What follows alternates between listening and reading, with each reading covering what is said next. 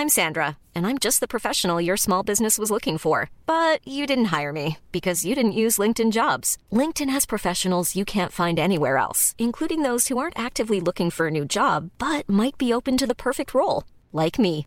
In a given month, over 70% of LinkedIn users don't visit other leading job sites. So if you're not looking on LinkedIn, you'll miss out on great candidates like Sandra. Start hiring professionals like a professional. Post your free job on linkedin.com/people today. Hey hustlers, we know that this 2024, the entrepreneurial journey is filled with challenges. An often overlooked aspect is the time-consuming task of processing payroll and managing government requirements. And did you know that the average admin spends a whopping 50 hours per month dealing with just government compliance? That's time you could be spending on growing your business, or let's be honest, taking a well-deserved break. But fear not, we got a game changer for you, introducing Sprout Solutions and their tailored solutions for MSMEs called the Payroll Starter. With Sprout Solutions Payroll Starter, you can finally reclaim your time and get your life back on track. Say goodbye to the stress of remembering tax dates or worrying about missed payroll runs. This bundle is designed to make your life easier and your business more efficient. And here's the best part. The cost starts just at 5,000 pesos per month for businesses with up to 10 employees. Yep, you heard that right. That's just 5,000 pesos per month. So why spend another minute drowning in payroll paperwork when Sprout can revolutionize the way you manage your payroll and government requirements? Take the first step towards a more efficient business today. Visit sprout.ph/payroll starter monthly 5K. If you missed that, don't worry. We have it in the description box of this episode. So click that too. And again, big shout out to Sprout Solutions because your time is too valuable to be spent on paperwork. Reclaim it with their Payroll Starter. Now let's begin this episode. The Hustle Share podcast is brought to you by B21, a platform which helps you start your journey with cryptocurrencies. Visit b21.io/hustleshare and get $2 upon signing up. Also powered by Podmetrics, the only analytics platform you'll ever need for your podcast. Sign up now at podmetrics.co for free and use the code HustleShare. Product market fit isn't always about the product either, right? It's just finding the right market for a product that may already exist. There's the side where you tinker and the side where you just find the right people, the right audience to lap up what you've tinkered. Welcome to Hustle Share, the podcast that features the daily grinds of unique hustlers around the world to show not our differences, but that our hustles are very much alike. Now here's your host, Ronster Baetiong. Welcome to the latest episode of the Hustle Share podcast. This is our second to the last episode. And before we wrap up this season, this has been amazing. And before we always wrap up our season, we try to up the ante because we're not just going to, end the season with a bang. For the second to the last episode, we want to go legit as well, because I'm a big fan of this company. We are a real user for our platform, Podmetrics. They enable us to pay our podcasters that we want to help. But before I get carried away, let's welcome the CEO of Zendit in the Philippines, Miss Yang Yang Zhang. Whoop, whoop. Welcome to the show, Yang Yang.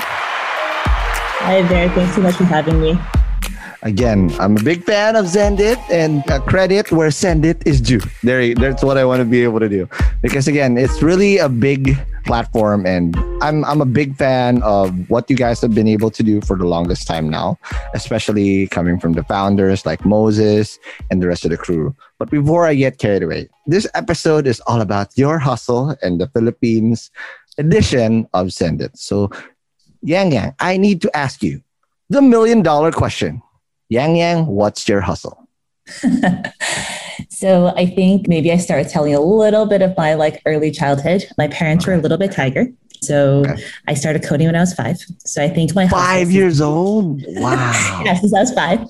And so I think my hustle since I was a kid was just building products. I don't think I knew that, when I was 5, I didn't know what building product was, but I think it's always been about just building stuff. I've been like a tinker my whole life. I think I've, went to school for computer science originally, really loved tech from the beginning. And so I think it really has been just finding problems to solve and tinkering around them.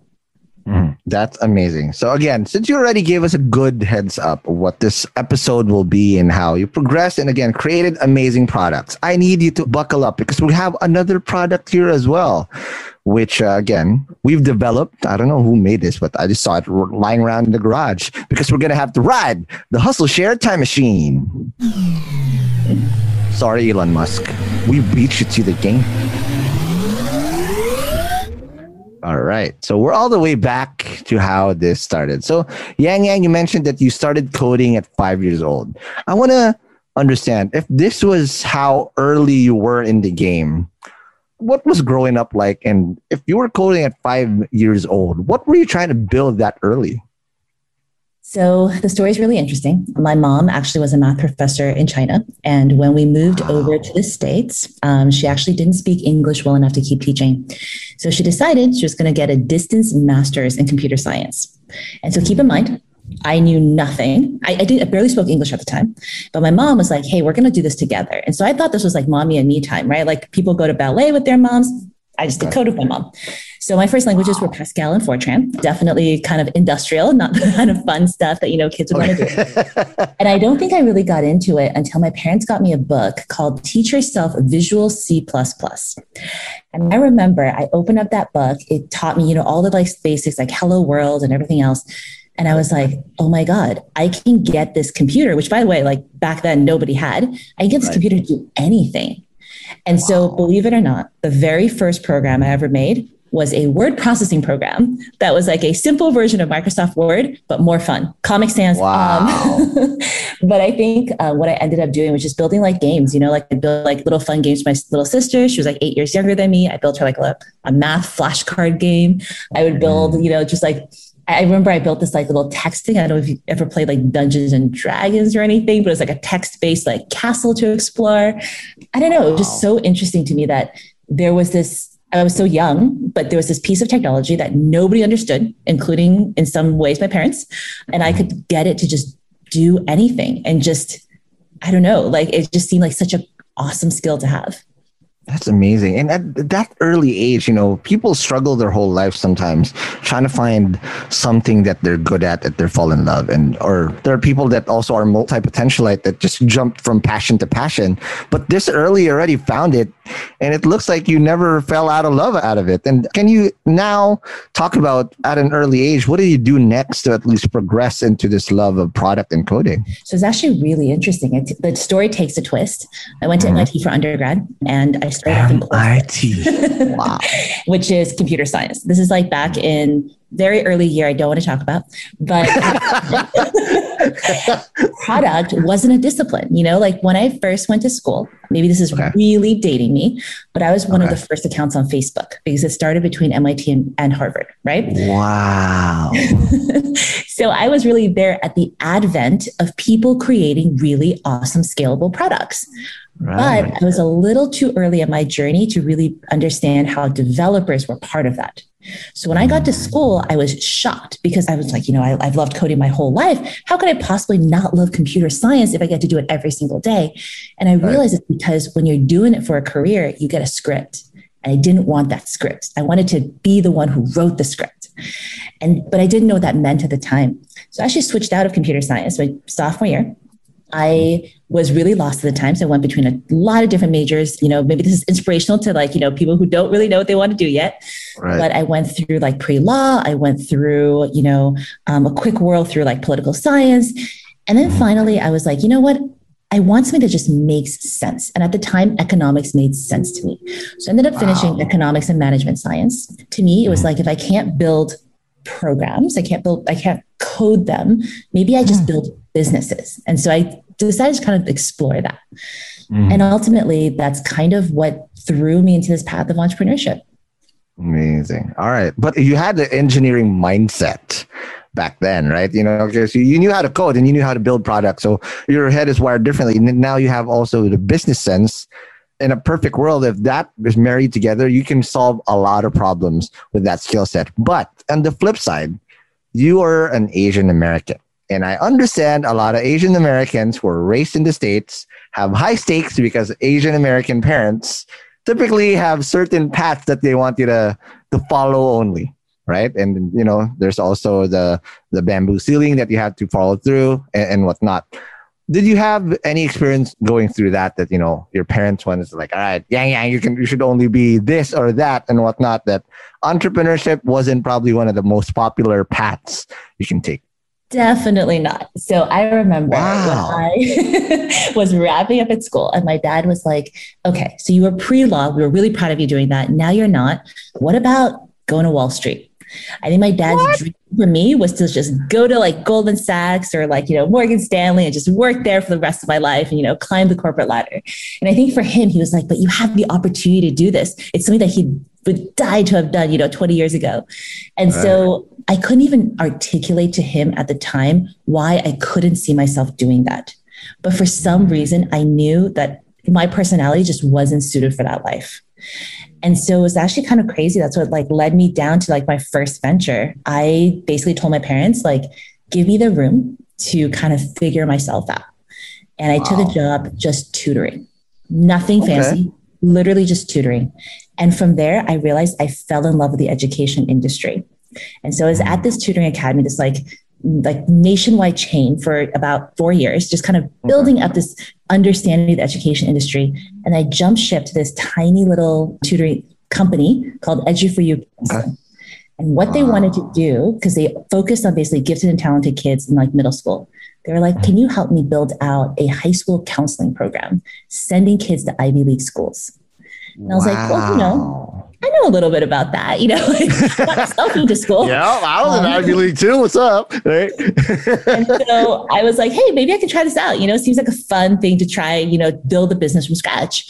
Mm-hmm. And so it was 4.5 years of the most exhausting, exhilarating time just building a business. I knew nothing. I knew nothing about, marketing or guerrilla marketing or scale or anything. But by the end, I was really proud of what we had done.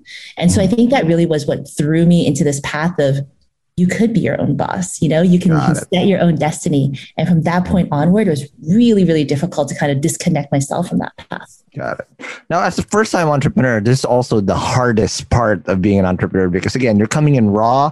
You don't have a lot of wisdom under your belt. And a lot of first-time entrepreneurs also tend to fall into a lot of potholes that people who are in the second or third or fourth rodeo already kind of know what to do and what not to. What were the potholes that you fell into or the early struggles of being an entrepreneur? Because, again, it's hard. It's not easy to build a business anywhere. But if you're coming in as a first-time entrepreneur, the chances for failure are way higher. How did you overcome that? So in my first venture, I remembered that I had no idea how to delegate. I literally did everything. So I would jump from like planning to doing like marketing events on my own to literally teaching the classes themselves. So I would teach like an ACT boot camp and I'd run back to the office that set up the counseling schedule. It was insane.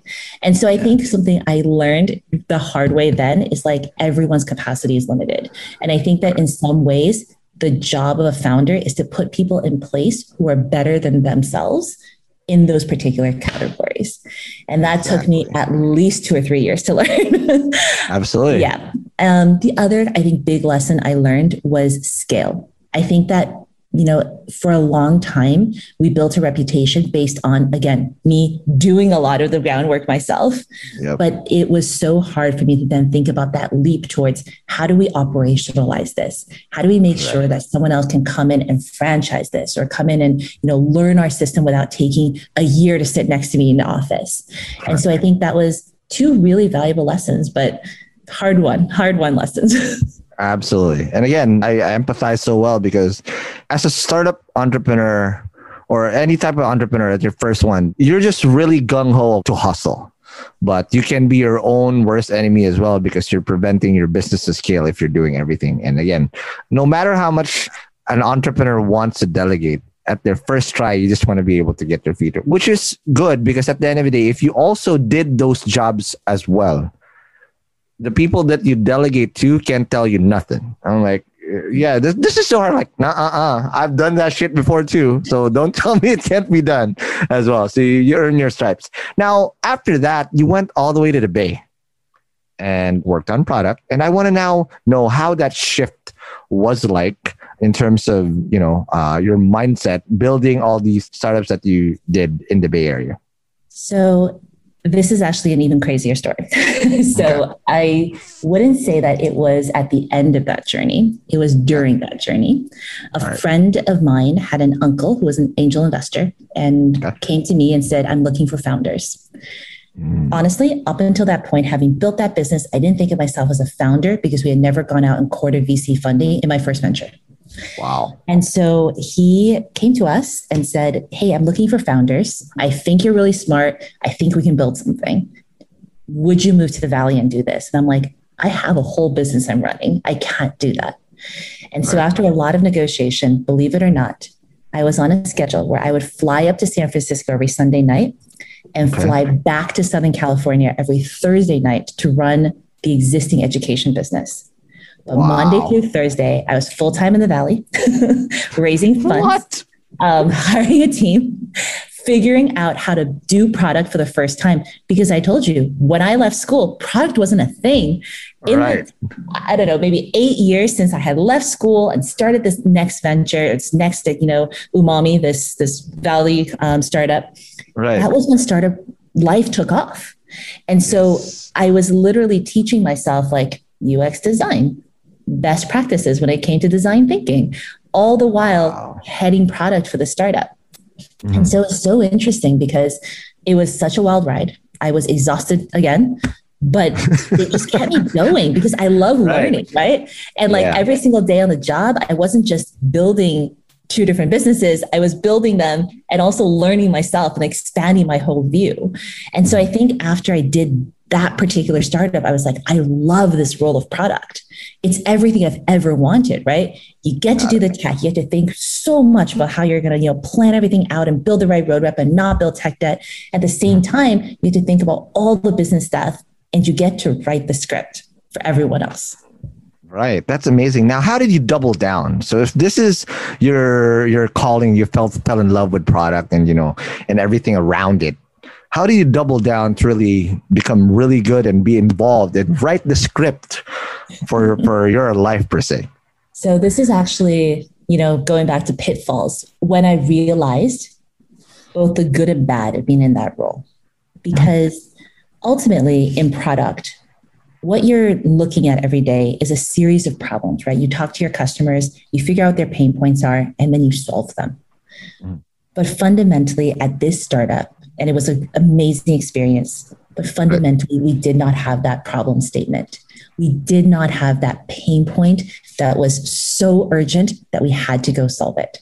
So by the way, Umami was meant to let people share their best social experiences with others. The problem is Instagram had solved it a couple of years ago and solved it really, really well, as we know today. And it was really difficult for us. I think at some point along the way, the product became a bit of a Frankenstein. We were doing a combination of Yelp and Spotify. So maybe it's basically the list function.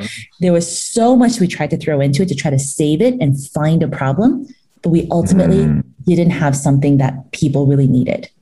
And so I think this is where, when you were saying, how did you double down? I think through this product discovery process, I realized what it really took to build that incredible product, which is finding a pain point that people really needed. Correct. Problem, solution, fit right there. Because you can't scale something. Again, one of the biggest mistakes. My first startup failed too, Yang Yang. And one thing, I think I had problem, solution, fit, but I had again, there's so many factors that needs to go right for you to become successful. I had the wrong business model. People love to use it, but it's like a dating app. A dating app is basically your most successful metric is equals to churn. Because as you get people hooked up, you lose them forever. So for me, my first startup was a nightlife app getting you to the guest list of clubs. So let's say you get someone to be successfully turned into a party animal. By the time they become their second or third visit, you don't see them back again because they already know someone in the club and they don't need your app anymore.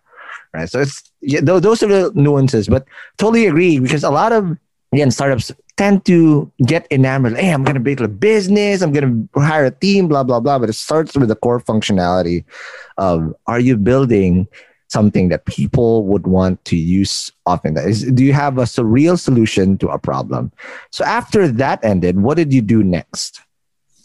So actually, it was quite interesting because we didn't wind down the startup. So I was met with a very interesting offer.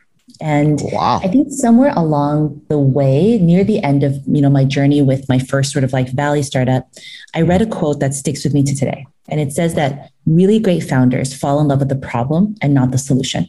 And so I think at the moment when I realized, oh my gosh, I'm only in love with the solutions that we're building, I am not in love with the problem that's being set in front of me, I had this unconscious awakening to other opportunities.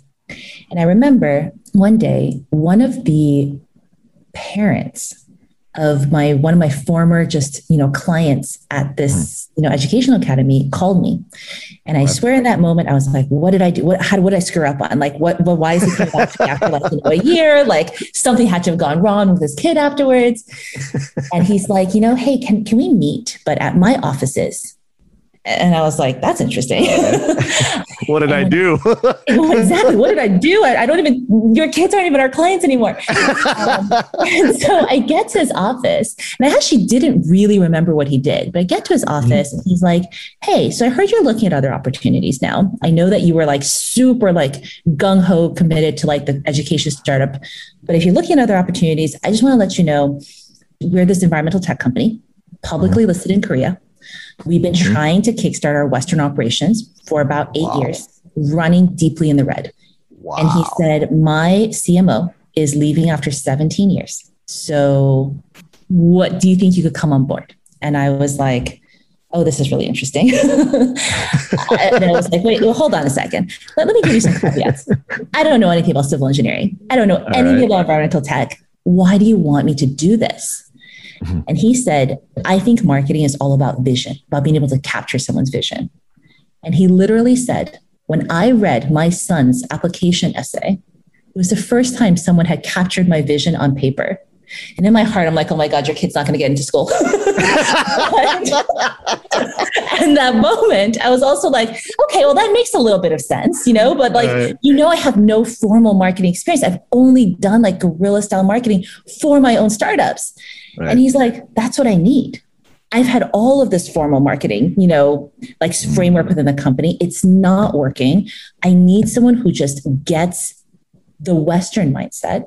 This is sort of my first foray into market expansion, right? He's like, and I need you to turn a product that has 98% market share in Korea into something that just turns a profit in the US, turns a profit in the Western markets. And so I was like, okay. And this is the guy from which I learned a lot of stuff about just management and just being a great boss also. Okay. And I said, look, I don't have time. I'm running this other, startup in the Valley. Like I'm still kind of closing things up with the education company. I really don't have time. He's like, okay, come back on Monday. Let's talk about it. Let's think about what you want out of this and what I want out of this. I just want more time from you. You tell me what you want in order to like make this work. And so when I came back, I said, I'm applying to business school. I just want a killer recommendation letter. Super honest about it. I can give you a year and I can give you 10 hours a week. And he said, okay, give me 15 hours and I'll give you the CMO title. Wow. And I was a scared 28-year-old kid looking at this guy who was like, I have had this 18-year-old company.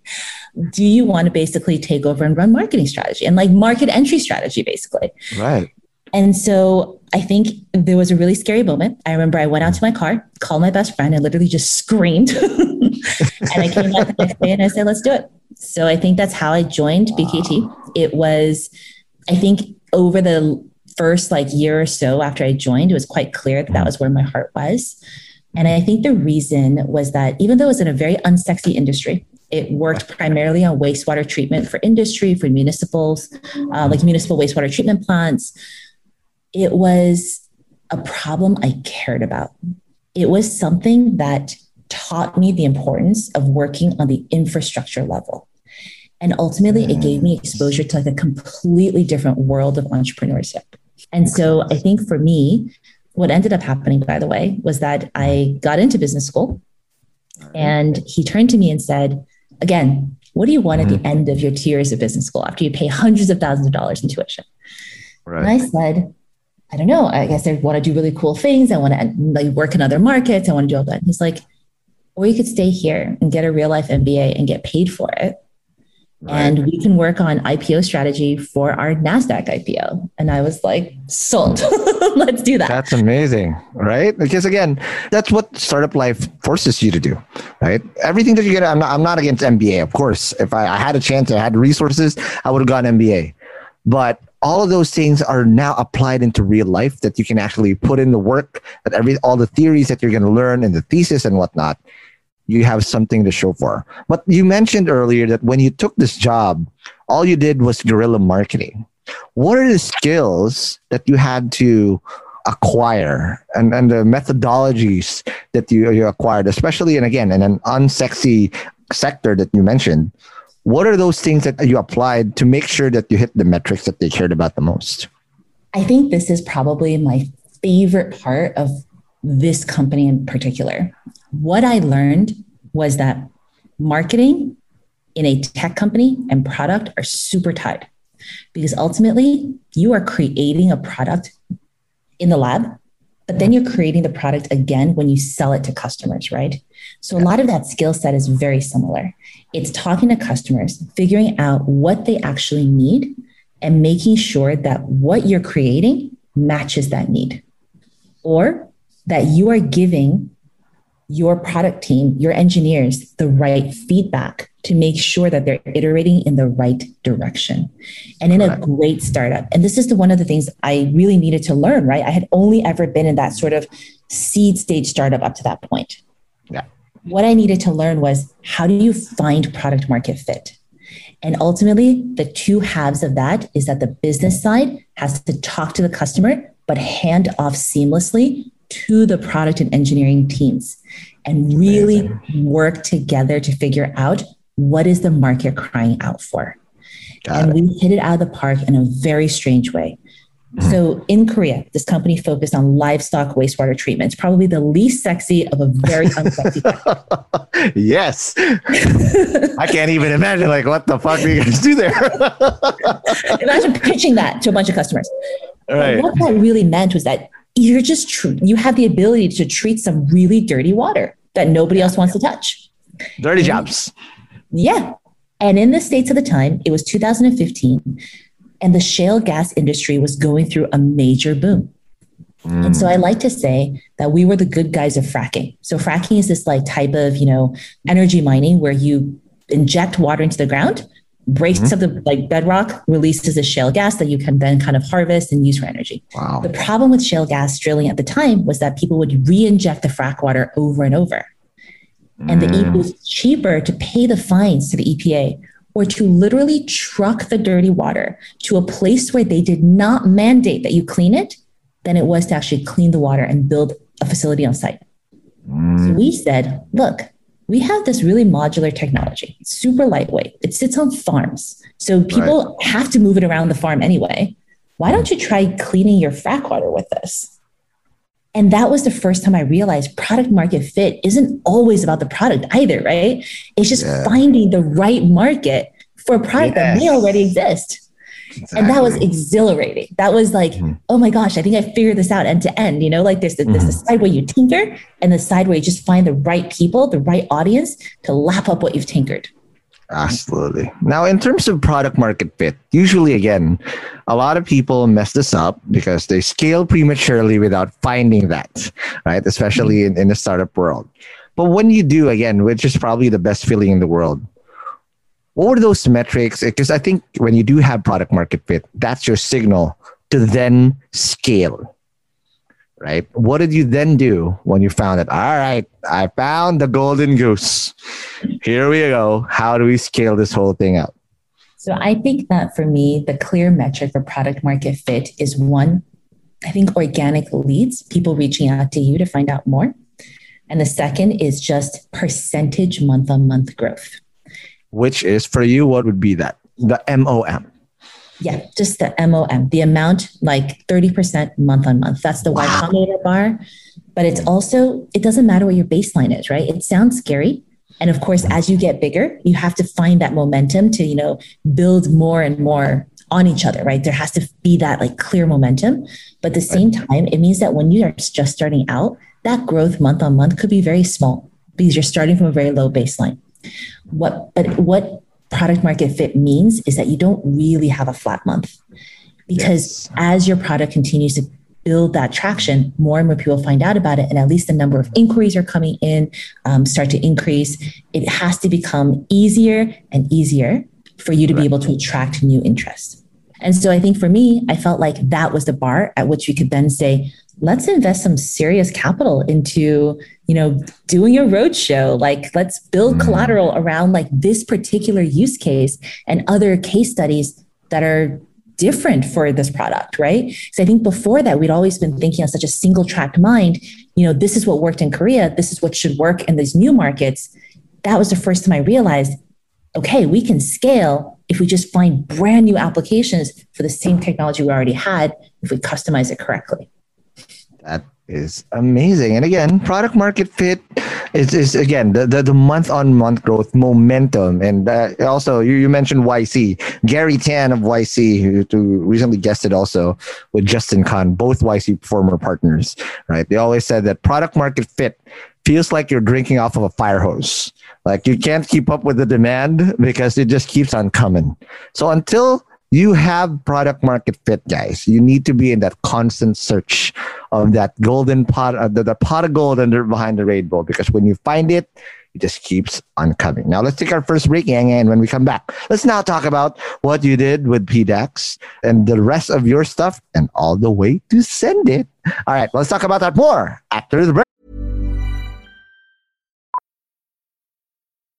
Millions of people have lost weight with personalized plans from Noom. Like Evan, who can't stand salads and still lost 50 pounds. Salads generally for most people are the easy button, right? For me, that wasn't an option. I never really was a salad guy. That's just not who I am. But Noom worked for me. Get your personalized plan today at Noom.com. Real Noom user compensated to provide their story. In 4 weeks, the typical Noom user can expect to lose 1 to 2 pounds per week. Individual results may vary. Hey, it's Ryan Reynolds, and I'm here with Keith, co-star of my upcoming film, If, only in theaters May 17th. Do you want to tell people the big news? All right, I'll do it. Sign up now and you'll get unlimited for $15 a month and 6 months of Paramount Plus Essential Plan on us. MintMobile.com/switch. Upfront payment of $45 equivalent to $15 per month. Unlimited over 40 gigabytes per month. Face lower speeds. Videos at 480p. Active Mint customers by 531.24 get 6 months of Paramount Plus Essential Plan. Auto renews after 6 months. Offer ends May 31st, 2024. Separate Paramount Plus registration required. Terms and conditions apply if rated PG. Hey guys, I have a very, very exciting opportunity I want to share with you guys. If you're a B2B startup founder, listen up. Your ticket to growth is here. Introducing Impact 24, the Philippines' largest B2B SaaS challenge. Calling all startups in their pre-launch, pre-seed, or seed stages, this is your chance to accelerate your growth. Submit your pitch to Impact 24 and get ready for a 10-week intensive program to elevate your solution. What's in it for you? How about up to 500,000 pesos in MVP project support, exclusive credits from industry partners, personalized mentoring, and a shot to pitch at SaaSCon PH, the country's biggest SaaS conference this April. But you gotta hurry up because submissions close on January 26, 2024 already. Don't miss out on this opportunity to take your startup to new heights. Apply now at SaaSchallenge.ph. That's SaaSchallenge.ph. And good luck, and I'll see you guys in Impact 24. And we're back from the break. We're still with Yang Zhang, who again told us how the product market fit feels like. And again, I love talking about product because, again, in the Philippines at least, the startup ecosystem here, there's a lot of great talent. But for some reason, we just don't want to build our own product. We sell our own talent as services all the time. This is one perfect example that, hey, if you just use it and to solve a problem, we are more than qualified to get that done. But before I get carried away, I also want to, again, do a little shout out to our friends. We want to say hi and big thanks to the guys from Kumu. Kumu is a Pinoy live streaming app where we can connect or make tambay with Filipino streamers and celebrities. Use our link in the description to follow some amazing Kumu streamers. But I want to find out, so you've been in the Valley this whole time. how did you end your stint in BKT, and how did you get all the way to Southeast Asia and across the Pacific?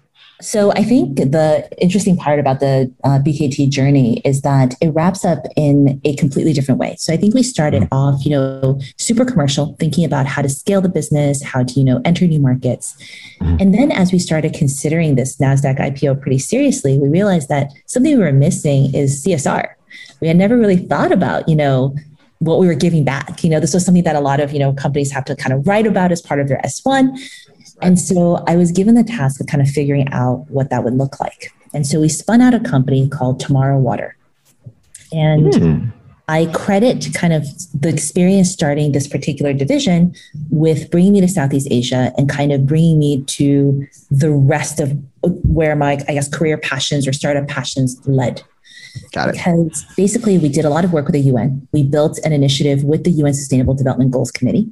Worked really closely with them in emerging markets in Southeast Asia, in Latin America, donating our technology and basically figuring out a way that we would be able to help them basically change their wastewater infrastructure without putting a ton of upfront capital costs. Got it. So I think in terms of, what I fell in love with as part of this initiative, it really was the ability to work on an infrastructure level. We worked with the governments of Vietnam and Malaysia. We worked with them on kind of revamping their kind of nationwide wastewater infrastructure. Okay. We basically did a lot of consulting with the UN, ended up kind of bidding for a project in Rwanda. And so I think that after I had more international exposure, it made me realize that the real potential lay in these infrastructure builds, particularly in emerging markets where even incremental improvements had really far-ranging consequences in a positive way. And so that's kind of what took me to exploring the next stage in my career. The company was actually acquired. And so I chose not to. Wow. Yeah, it's kind of been through all parts of the startup life cycle at this point, right? Right. And I chose to kind of explore something else. So I think the company was based in Korea, and my now husband was working in Korea at the time. So we moved out there. And question. Kind of started to explore from there to see what I wanted to do next. All right. Now, from that point on, I wanted to then find out, how did PDAX happen? And again, just for those people who haven't heard about it, I sure have. Can you explain what PDAX did and what did you build from that point on? Yeah. So I think that in terms of how it happened, it was quite interesting. For those of you who don't know what arbitrage is when the same asset is sold for vastly different prices in two different markets. Right. So basically, there was an incredible arbitrage for Bitcoin and a couple of other of the cryptos in 2017 between the Korean and the US markets. And the reason that we really started looking at crypto was that we saw a 45% arbitrage at times. Wow. And of course, my involvement in this sort of arbitrage trading was building the script that would track when the arbitrage opened and ask the people involved, hey, we should trade now. But, I had never, kind of tracking back through the whole journey, I never really been interested in the finance portion. I was fascinated by who had created this really interesting asset. How could anyone want it 40% more in one country than it do in another, right? Right. And so basically what I really wanted to delve into was, what is the technology behind this? And then I discovered the world of blockchain. And so I think that after I started thinking about, the actual technology behind this, what blockchain meant, what were the possibilities, for what it could be applied to in the future, I was like, this is it. This is what my next venture should be. Because I think after I left BKT, I knew I wanted to do something entrepreneurial again. And I knew I wanted to be a founder. And I knew I wanted to sit to head product in my next venture. Yep. So all of this kind of came together as a perfect storm. After looking at all the applications of blockchain, I figured out that the top kind of immediate applications were decentralized finance and cross-border remittance. Wow. And then when we started to select a market, the Philippines just jumped out. It had that, what I call primordial soup of like the right levers. Really Goldilocks. Exactly. The Goldilocks level. It had regulators that were supportive and pretty open. It had, no existing order book exchange. So it did have, crypto wallets that existed, but there wasn't an exchange that, operated the way the PSE does, right? There wasn't like a full order book exchange in the market. And it also just seemed ripe for disruption. It was a market that had a lot of, opportunities, but one in which there hadn't really been a fintech that had scaled up to that point. Yep. And so said, okay, let's leave this up to fate. Let's start emailing the BSP. If the BSP takes a meeting with us, we'll do it. It was my husband, me, and one Filipino co-founder. Okay. And after a couple of months of harassing the BSP, they actually set a meeting. So we flew over from Korea, and I just remember walking to the BSP for the first time. And I looked down at the sign-up sheet. I thought it was going to be a 30-minute meet and greet. And the sign-up sheet said, at the time we were called something else, but it was our name, meeting, 2 to 6 p.m. with a sign-up sheet. And I thought to myself, if they're going to take 4 hours to meet with us, they're serious. Yep. And I think that from that very first day, it was very clear to me that the BSP was a kind of regulator it would take to really innovate in the world of finance. Yeah. I think that there were some really charged moments in that first meeting. I remember one of the directors asking me, isn't Ethereum a scam? But the thing is, at least they're asking their questions, right? Like they could have just dismissed us, they could have ignored us. They're curious. And so I think by the end of those 4 hours, there was this surreal moment when I realized I've just had an honest, genuine conversation with a central bank. Where else, when else will I be able to do this? And I think less than a month later, my husband had quit his job in Korea. I had quit mine. We just wrapped everything up and moved to the Philippines. Now, again, it's a brand new market for you. You have a very supportive central bank with a very big building, and you can easily get lost there. Been there a couple of times. But I now want to find out, what were the challenges setting up shop here in the Philippines? Because again, you've had experience now setting up and running startups and businesses also across the world. In the Philippines, what were the early challenges you had working here and setting up a crypto startup at the very least, at least here? I think that early on, it was quite difficult for me to unravel the very, very tight-knit community that is the Philippines. The business interests, there are so many layers to how every conglomerate, operates internally, and also how every conglomerate operates with every other conglomerate. There are a lot of layers to every business relationship that is forged. And I think that it took me a while to adapt to that because I had come from Western markets, right? I'd come from, doing the opposite, taking very complex relationships and simplifying them, to fit Western frameworks. Okay. And so it was interesting because I realized after a while that the best way to approach all these relationships is just transparency. It's probably better to describe and work through all the pitfalls ahead of time, all the conflicts of interest, talk about the worst case scenario, rather than waiting for them to pop up later. And so I think once that kind of clicked, the market just seemed a lot simpler to me because then we could go into these conversations really transparently, kind of hold true to a particular mission, which at PDAX, at the time was to build out this new, financial infrastructure on top of the blockchain. Right. And I think that really just kind of simplified conversations moving forward. Got it. All right. Now, how did you guys build a team? Because you did this for a couple of years. Were there big strides that you did, or were there also, again, unexpected pitfalls aside from the conglomerate being a tough nut to crack? So I think maybe this also speaks to why I eventually left as well. But I think that we, talked a lot about, falling in love with a problem. I've talked a lot about, narrowing down our product market fit. And I think that fundamentally what I realized halfway through is that my co-founder, the third co-founder, and my husband and I weren't really aligned on the ultimate goal of what we were trying to achieve. And I think to no fault of anyone involved, I guess we had such big dreams in the beginning that when we started narrowing down to find that product market fit, we realized that our theses were so different. Because PDAX in and of itself was kind of two beasts, right? There was this order book exchange where, we were allowing for the free trade of, cryptos, of, other sort of tokenized assets on an exchange. Right. But there was this whole other side where what do we do with that exchange once it's up? Are we going to explore these kind of cross-border remittance use cases and then explore more and more of these tokenized assets? And I think that fundamentally, those are conversations that we didn't think needed to be had earlier because the dream was so big. The order of how we accomplished it didn't seem important at the time. And so I think the biggest pitfall was sometimes when you have that massive product market fit, it's almost too big. And then the prioritization between the problems you want to solve becomes the issue. And so I think that, for what we realized after about, 2 years is that, my heart was really in that decentralized finance side, right? My heart was really in this future world of blockchain. Whereas I feel like the immediate product market fit comes in the form of the trading itself.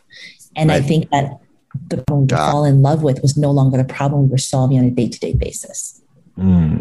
Got it. All right. Now that makes a lot of sense. Now let's talk about Sendit, right? Because again, after PDAX, eventually after a few months, you joined Sendit. And just a quick side note before we talk about Sendit. I recently listened to a podcast where Moses Lowe, the founder of Sendit, talked about his experience in YC, how he was able to found Moses. And he talked about it with Justin Khan in the Quest podcast, and how Sendit literally pivoted early because their first value proposition wasn't a good fit, and they adapted the cockroach startup mentality for a while until they decided that, all right, we're in the middle of pandemic. Instead of playing the defensive, they went, all right, let's expand to the Philippines after Indo. If that's their background, I want to also know how you got to know Moses and the team, and what was the next goal for Sendit when this was their background. So anyone listening to this will eventually just figure this girl has to either be the most lucky or unlucky person. I decided to leave PDAX around April of 2019. And it was a really tough decision. We had just closed Series A. And I felt like that was the best time to leave because, the company had plenty of runway, plenty of time to find replacements. Okay. And at the time, I realized I'm exhausted. I've been working nonstop for a decade without a single sabbatical. I just want to travel and find myself. And sometime right before my husband and I decided to go on the sabbatical, I was introduced to Moses by a friend. And it wasn't a recruiting conversation at all. Moses was just happened to be in the Philippines. He was kind of looking at potential opportunities in the Philippines, just wanted to talk to other people in fintech, pick their brains.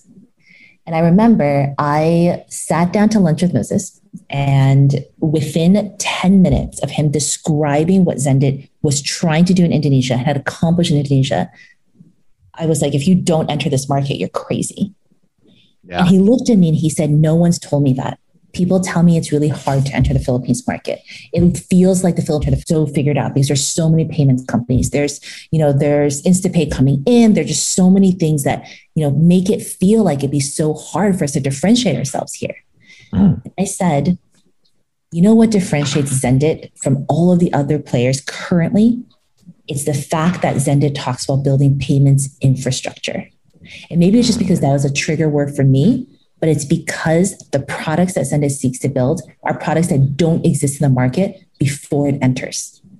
And I think that fundamentally, there are a lot of payments companies that, try to commercialize what's already out there, but very few that have that mad scientist personality of, let's go to the bank. Let's go to that e-wallet and figure out how we get them to build the stuff that the customers really need. Right. And in that moment, I was like, one, definitely kindred spirits in that aspect, but also like, you guys need to enter this market. So by the end of that lunch, he looks at me and he goes, you want to do this together? Like, do you want to work together? I'm like, no. I'm trying to get to a sabbatical. What are you talking about? I was like, hey, I have a one-way ticket to Europe.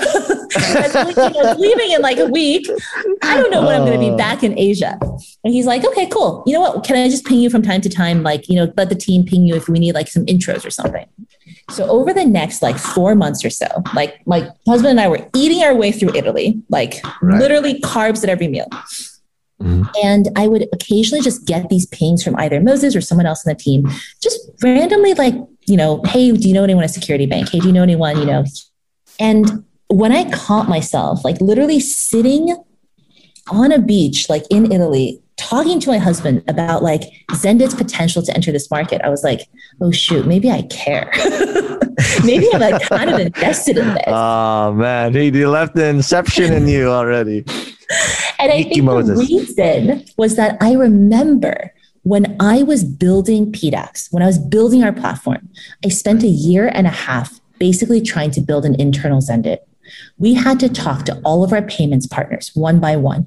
We had to go and try to explore brand new products because we couldn't find the solutions provider out there to solve our problem. Yep. And in my mind at the time, it was always they need to enter. How do I encourage them to enter? And then one day, Moses pings me. He's like, hey, I had this reminder in my calendar. I should ping you on this day. You said you're maybe heading back to Asia. And I was like, oh, you're right. I actually did finally book a ticket back, but we're going to Singapore because, I think my husband and I want to move to Singapore. And he's like, cool, I'll fly out. Let's have dinner. And so I was like, okay, that works. And over that dinner, basically what we realized is one, we think about entering markets the same way, right? In entering a market doesn't mean you build a carbon copy of what you had in the previous market or in any other market. It means you listen to what the customers in that market want, and you decide at that time how much of your previous product set even belongs over in the new one.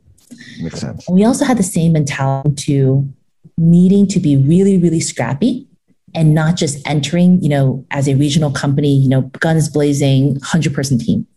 It's really about treating each expansion as if it were a cockroach fighting to survive, right? Exactly. Lean team, figure out that product market fit, then we scale. And so I think after that conversation, I was like, if I haven't stopped thinking about this company for months, if I really love the founder's mentality, I think this is something that's worth my time to basically kind of be a solo founder on the ground, right? But also just have the support of an amazing infrastructure back at the home office to try to start something crazy on the ground here. And so I joined. It was, I think, 5 months between the time that, my first day and the time that I sat down to lunch with Moses for the first time. But as he says, it's always about meeting the right people and less about, the right timing or anything else. Mm-hmm. That's amazing. Now, okay, you said you wanted to move to Singapore. And again, the pandemic hit and Moses talked about it, you were starting this out and you literally launched in the middle of the pandemic. What are the moves you did that you were able to do it in a cockroach stealth mode in Zendit and still achieve scale fastly? Because again, we heard about you right away and we had a very, very superior product that we used. So how did that work? So I remember, I joined in September of 2019. The lockdown happened in March. And when March hit, Zendit put in a hiring freeze. Imagine being a brand new startup, trying to build new products, no new people. Shit. The second was that we had no products live at the time. We hadn't launched yet. Yeah. And so basically, I remember the team was scared, right? We really had, at that point, maybe we were only 8 or 9 people on the ground. Mm-hmm. And I looked at them and I said, look, this isn't over. What this means is that we just have to get more innovative about the products that we are building. Mm-hmm. It means that maybe we're not going to have the luxury of porting over products that we know are going to be easy sells. Maybe we can't port over, credit cards and all these other things that we already had. But let's go find that silver bullet product. And then we built Direct Debit. And so I think for us, Direct Debit was that kind of first to market product that no one else had. It allows you to actually pull funds from bank accounts for the first time instead of, having people have to push out from their own bank accounts. Yep. And we launched that with GrabPay maybe 3 or 4 months after lockdown. And it really was it was a matter of prioritizing and sacrificing a lot of our former plans in order to put our eggs in that basket. And I think at that point, what we really believed in was this is solving a problem for the entire market, not just for one customer.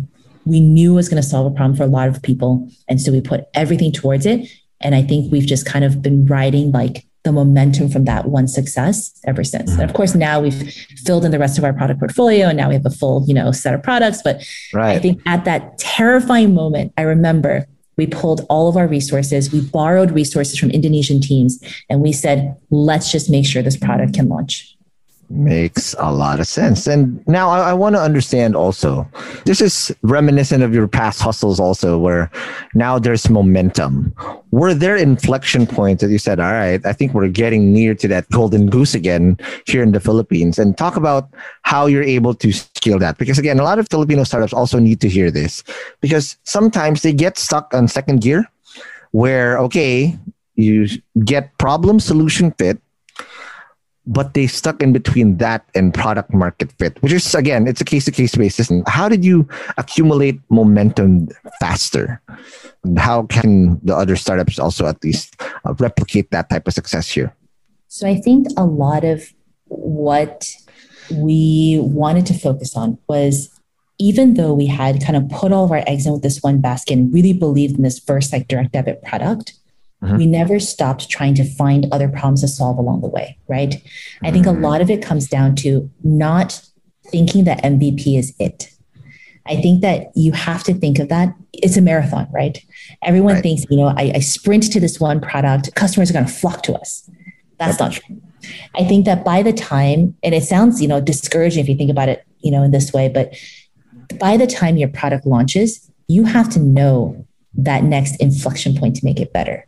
You have to be obsessed with the next level of that product by the time it's launched, if you want it to be a success, because it has to constantly be improving. We have to constantly be exploring new channels to add to this. We have to be exploring new partnerships, talking to even more customers to try to find out what their pain points were, and then build along the way. And so I think along that sense, that's how we ended up, having partnerships with all three of the largest e-wallets here. We saw that no other payment gateway offered that. So we went out and we built those partnerships, even though we had no resources to actually build out those integrations until much later. We did things like build this pay later platform because we wanted to end predatory lending, and we didn't want to build our own pay later product, but we wanted to be able to offer a platform to make it easier for merchants to offer it. We struck those partnerships months before we were able to roll out the product. And so I think it really comes down to that sense of never stop hustling, right? Even if you can never rest on your laurels, you can have one triumph, but the moment you stop growing, the moment you stop thinking that you need to grow every single minute, that's when you start dying. That is amazing. All right, now let's take our last break. And when we come back, I want to know more how you actually want to scale this, because you have this up and coming accelerator that Filipino startups and businesses can take advantage of in Send It. But let's talk about that more after the break. Hey hustlers, it's time to talk business once again, and we're excited to share a bit more info about our sponsor, Sprout Solutions. And again, just like what I said at the start of the episode, you should check out Sprout's Payroll Starter as you grow your own startup, because this bundle that they have is literally what you need to take your startup to the next level as you grow your employees. And this bundle is your key to freedom, including payroll outsourcing to experts, a subscription to timekeeping and attendance software, and government compliance services. Sprout's Payroll Starter has you covered for payroll, BIR, SSS, and taxes. All the stuff that no founder loves to do. So let Sprout handle the busy work and say goodbye to lines and tax payment stress. All this for as low as 5,000 pesos. Again, that's just 5,000 pesos all in for your payroll and HR needs. So visit sprout.ph payroll-starter-monthly-5K, or again, just click the link in the description box of this episode to elevate your business management game. And again, big thank you to Sprout Solutions, liberating your time for what truly matters. Hey hustlers, wish there was an easy way to open a bank account and grow your money without the hassle of lengthy application process and income documents? Well, I got good news, because today's sponsor, Uno Digital Bank, is here to help you achieve your financial goals.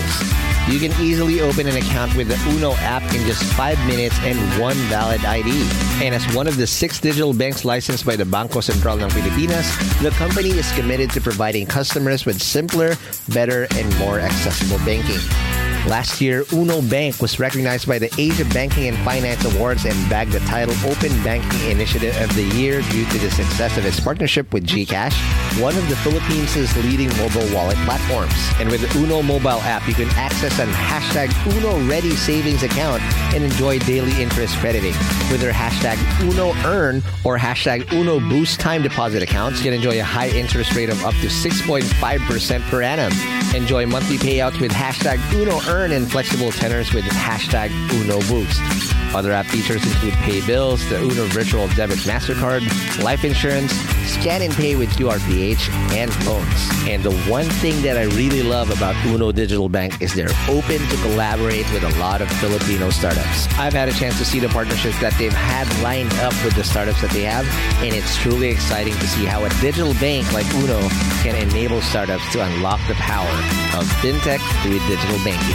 So if you're ready to elevate your banking experience, download the Uno mobile app today from the Google Play Store or App Store. Or if you want to collaborate with them, I'll be happy to give you an intro. Just shoot us an email at hello@hustleshare.com.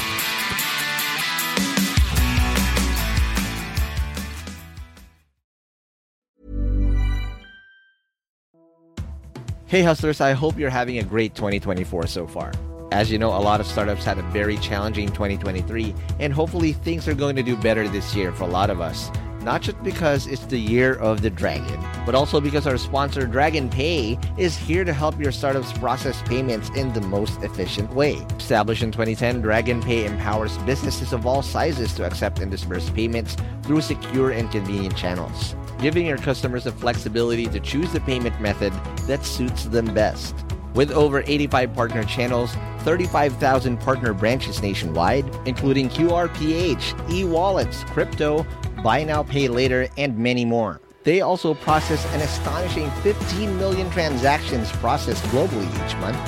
Dragon Pay is your trusted choice for online payments. And here's something to show you how legit Dragon Pay is. Dragon Pay was named FinTech of the Year at last year's Philippine FinTech Festival in 2020. So let's make 2024 extra prosperous for you and your startup in this year of the dragon. For more details, head on over to dragonpay.ph. That's dragonpay.ph. Trust the pioneer, trust Dragon Pay.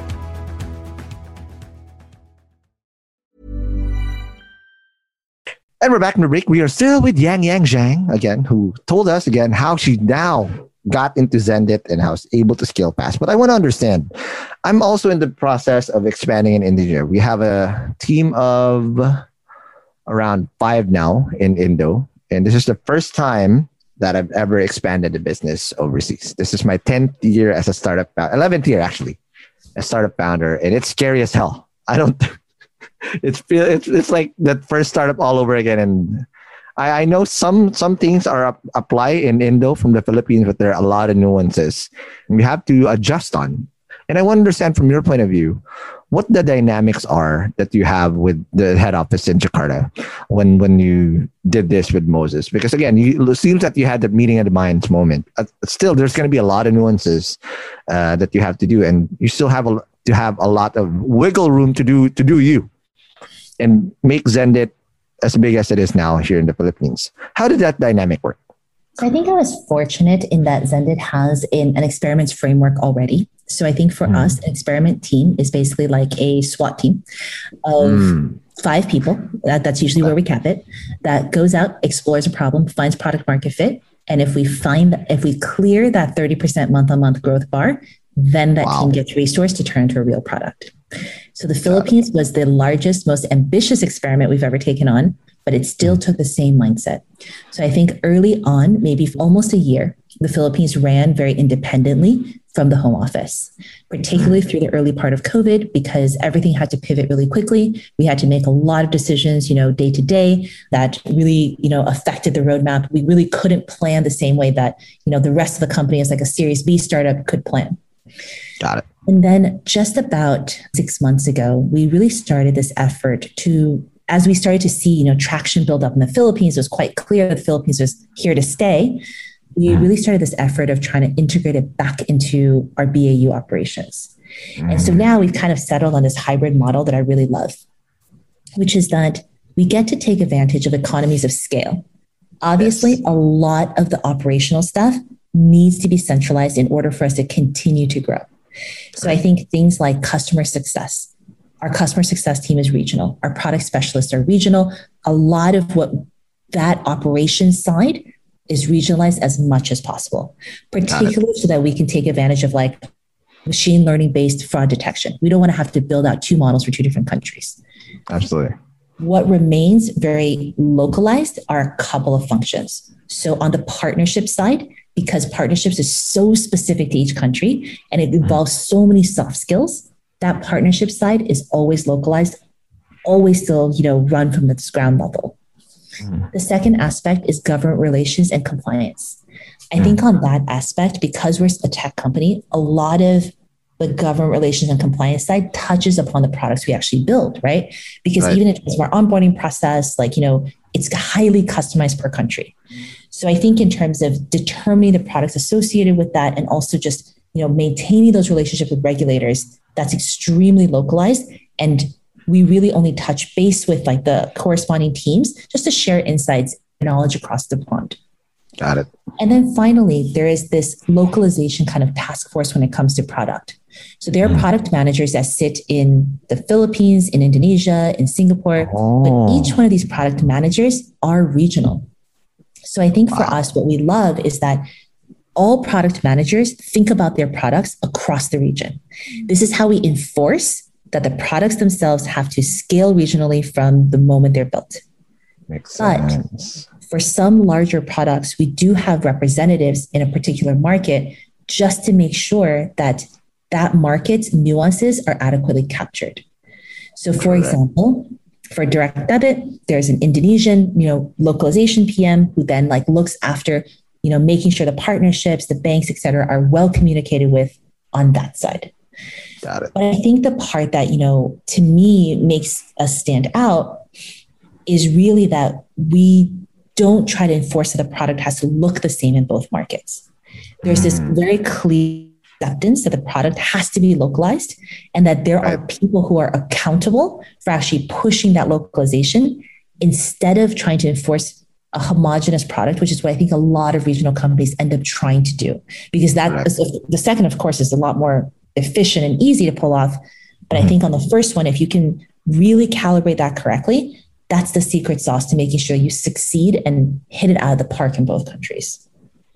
That is amazing. Well noted, and thank you very much for that answer. But I also want to find out from again, whatever you can share. Don't share everything. But as a company, aside from the 30% the month-on-month growth that you look for as a benchmark for product market fit, I also want to know what type of metrics do you guys care about the most in Sendit?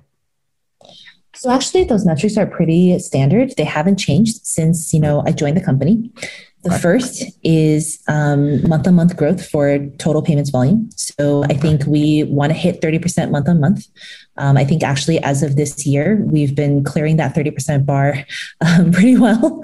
Month-on-month, it's actually been quite scary, the amount of growth. Yes. I think that, brings with it challenges of its own when it comes to, scaling the back office and everything else that's associated. But I think that, that's always our top metric. That's what we tie break against. It's the total payments volume. People ask me a lot of times, why it's volume and not number of customers, why it's not, something else. And it really comes down to just market share. I think early on, what we care about is making sure that people know us in the market, synonymous with, hey, we're market leaders here. Yeah. And then our second metric, which we've started tracking post-launch and is something that, now you can see through our SME initiatives and so forth, is monthly active customers. So we want to have a similar kind of level of growth month on month, of course, in our monthly active customers, because now we're also starting to think about how do we scale out to SMEs? We've brought on all these enterprises to kind of, bring on the volumes. How do we now make sure that SMEs also think of us as their best friend in the digitalization effort? Absolutely.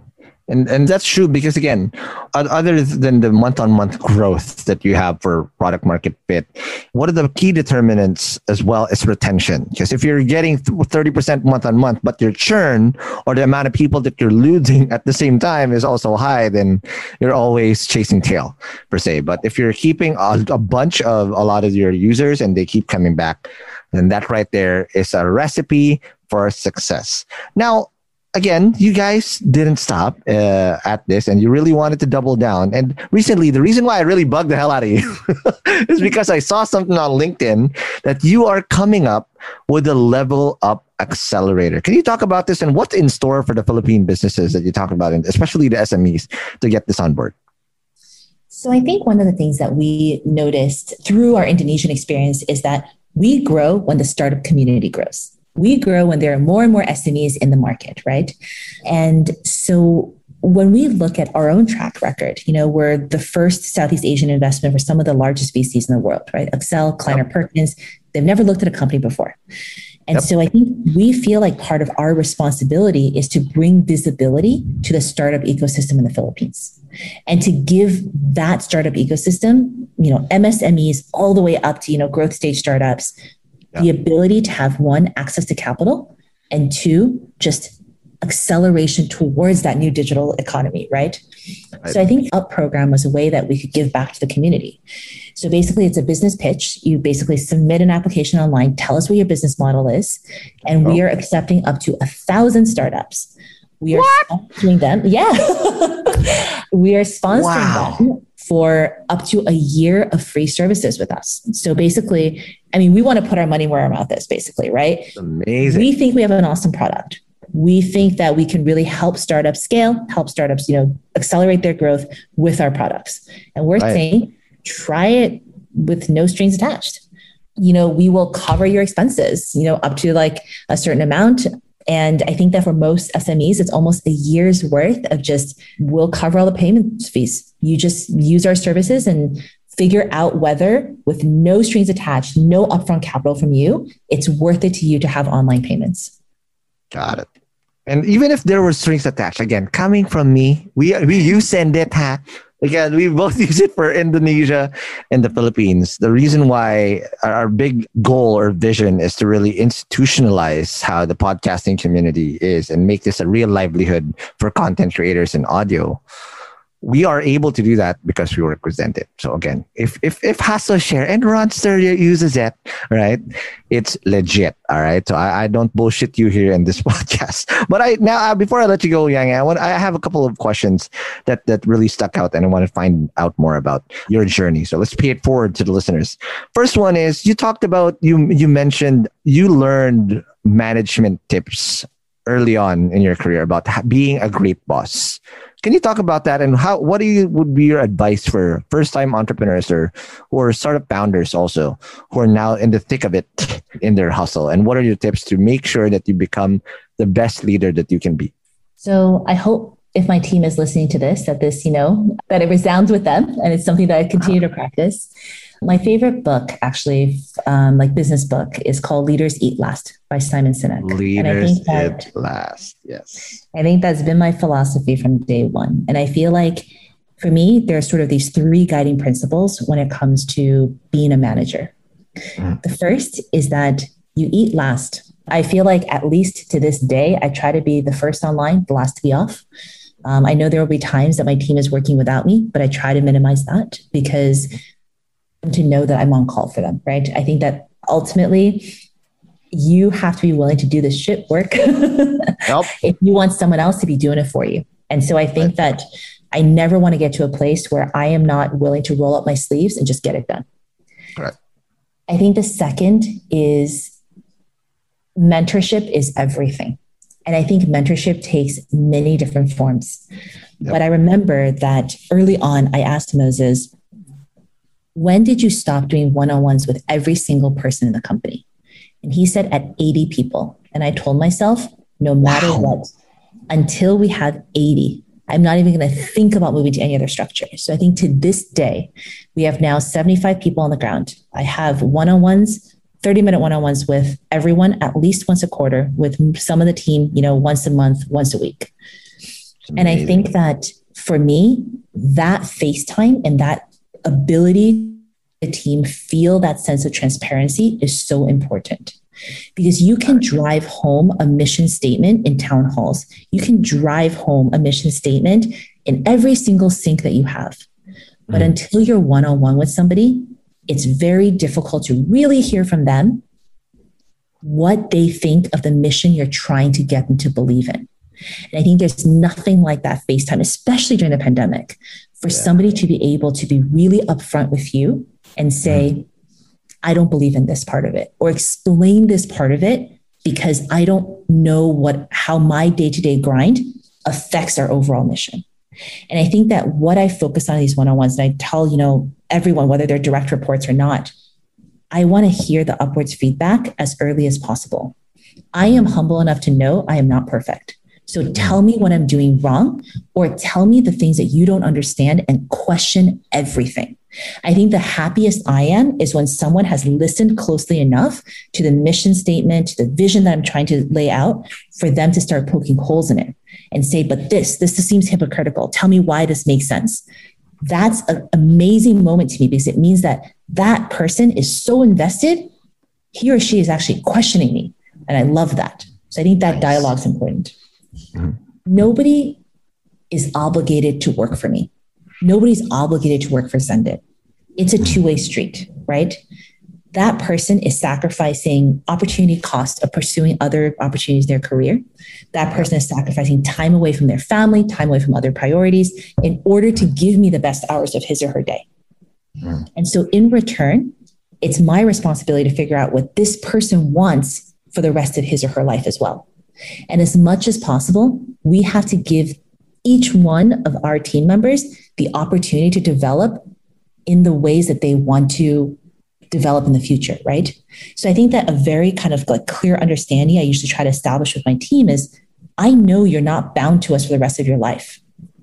Where do you want to be where hopefully we are at great terms and you choose to pursue another opportunity? What do you hope to have learned from this experience? And what, opportunities can I give you while you're with us to make sure you're a better person or closer to your personal goals by the time you're leaving us? And I think that those three principles are really what guides me whenever I think about how I approach, the learning and development of everyone on my team. That is amazing. I totally agree, because servant leadership is what it's all about. Thank you very much, Yang Yang, for such an amazing episode. I knew this was going to be a killer. But before I let you go, invite people over if they want to use Zendit and again, join the Level Up Accelerator. Where do they go and how do they do that? Visit our website. It's www.zendit.co and just send us, an inquiry. The Level Up program is linked from there. Take a look at everything that we have to offer. And of course, feel free to reach out to me. I'm on LinkedIn. I'm, readily available. Super happy to talk to any of you guys listening today. All right. Thanks, Yang Yang. But before I let you go, follow us on whatever podcast app you're listening to, whether it's Spotify or Apple Podcasts. And again, if we did say some jargon, don't worry. If you want to know about wastewater treatment and all that, it's going to be in the show notes on hustleshare.com. And again, if you want to be part of the community and grow this podcast with us, it's going to be in the HustleShare community on Facebook. And lastly, if you want to suggest a guest, all you need to do is go and message us on chatbot at m.me/HustleShare, powered by ChatbotPH. Yang Yang, thank you very much. Thank you so much for having me. I had a great time. Really looking forward to hearing this. All right. And I'll see you guys in the next episode. Peace.